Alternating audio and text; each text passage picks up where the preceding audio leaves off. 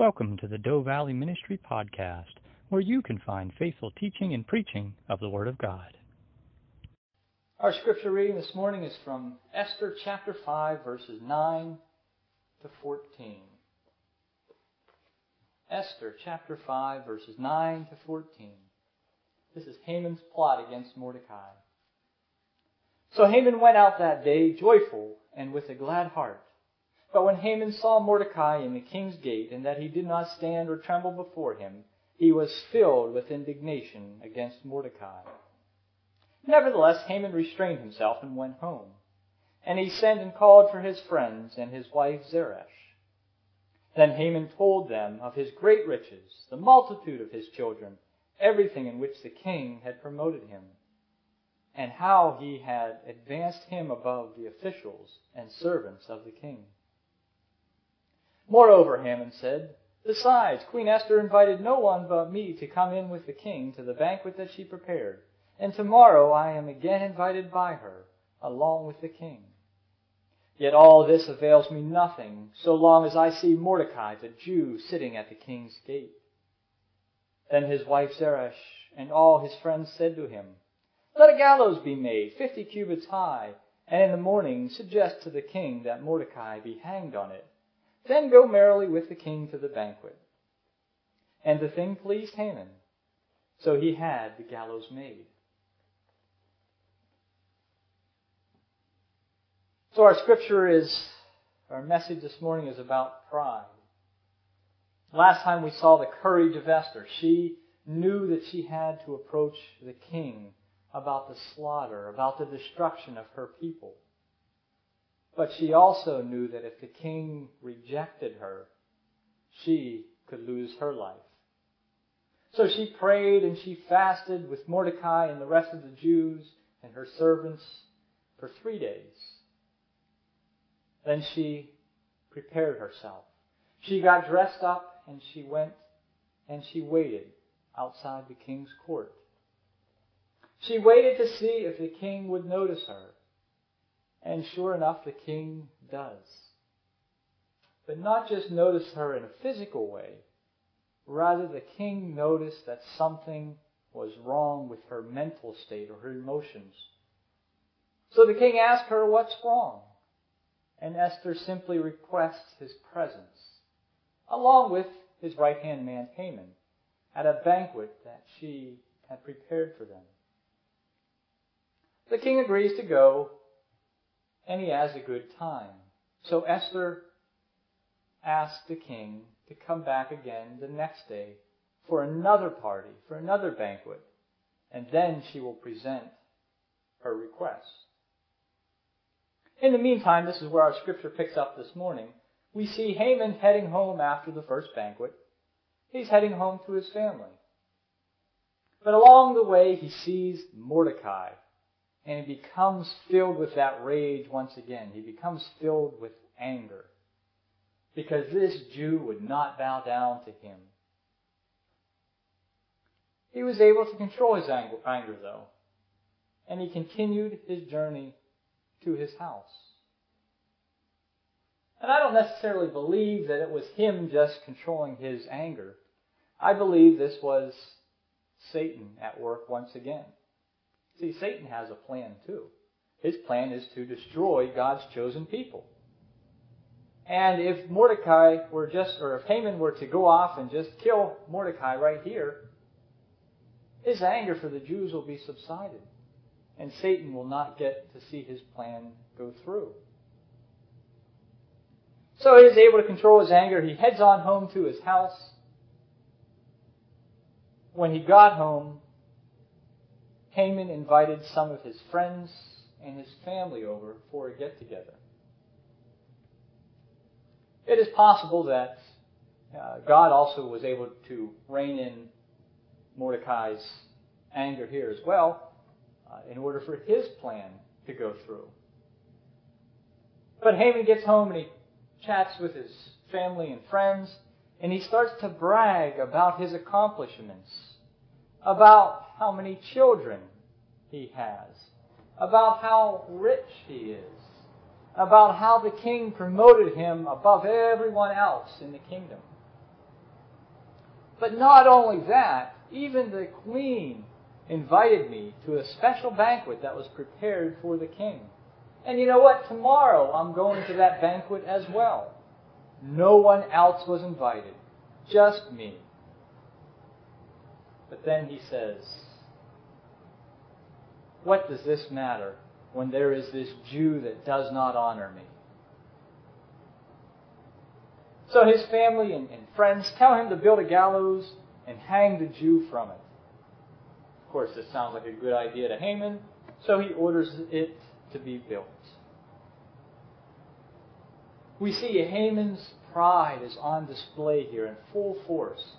He shows off to his friends. He shows off to his family. He brags about how great he is.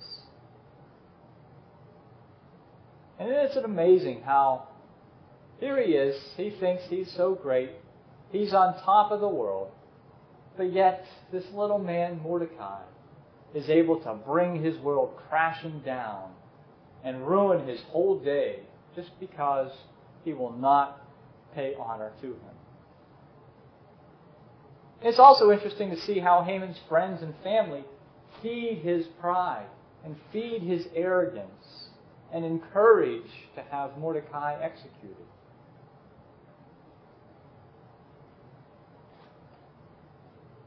So definitely, Haman was proud. Self-pride.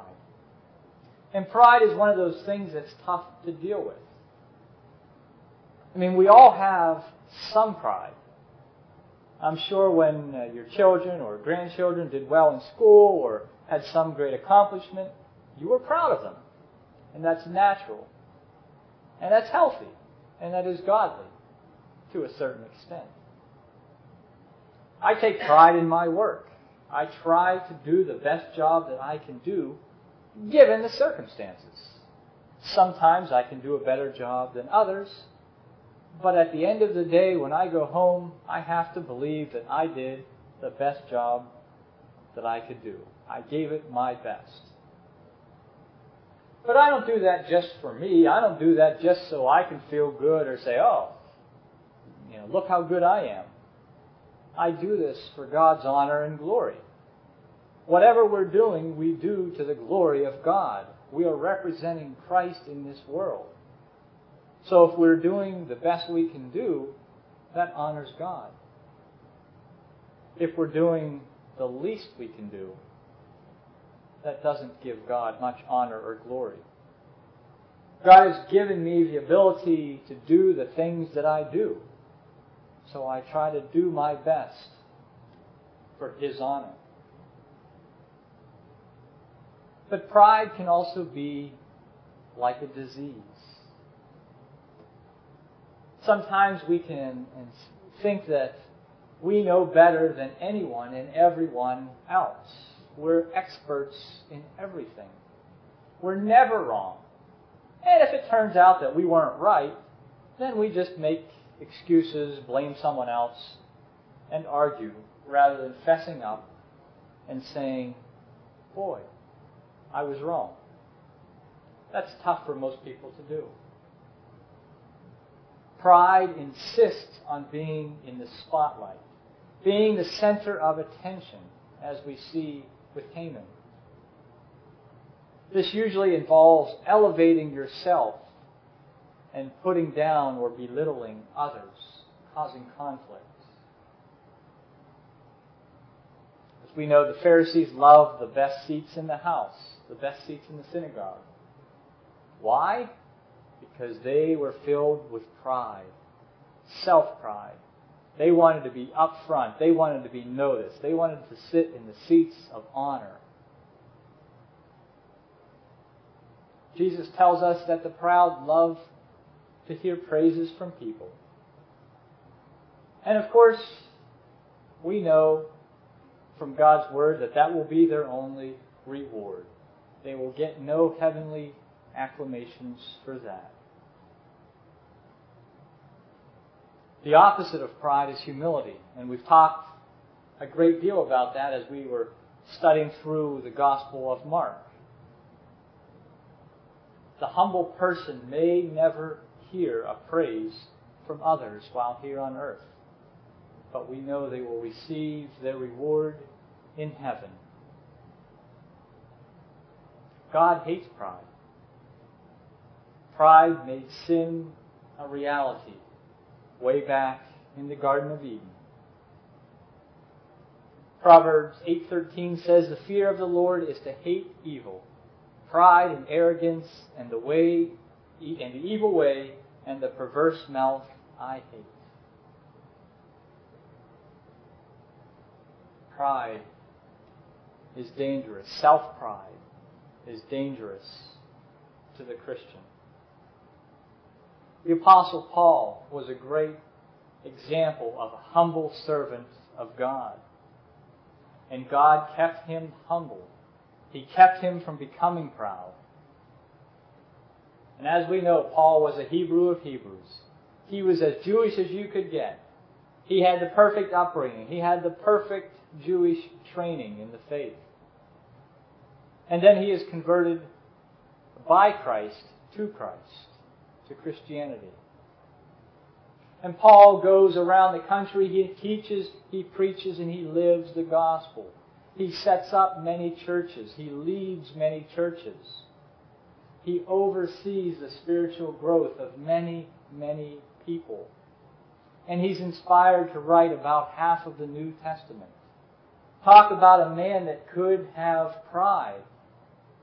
It was him. But Paul knew that all of this stuff that he was doing was not him. He knew that it was God using him to do these things. And Paul knew that God was keeping him humble. In Paul's second letter to the Corinthian church, he mentions that thorn in his side, the thorn in his flesh.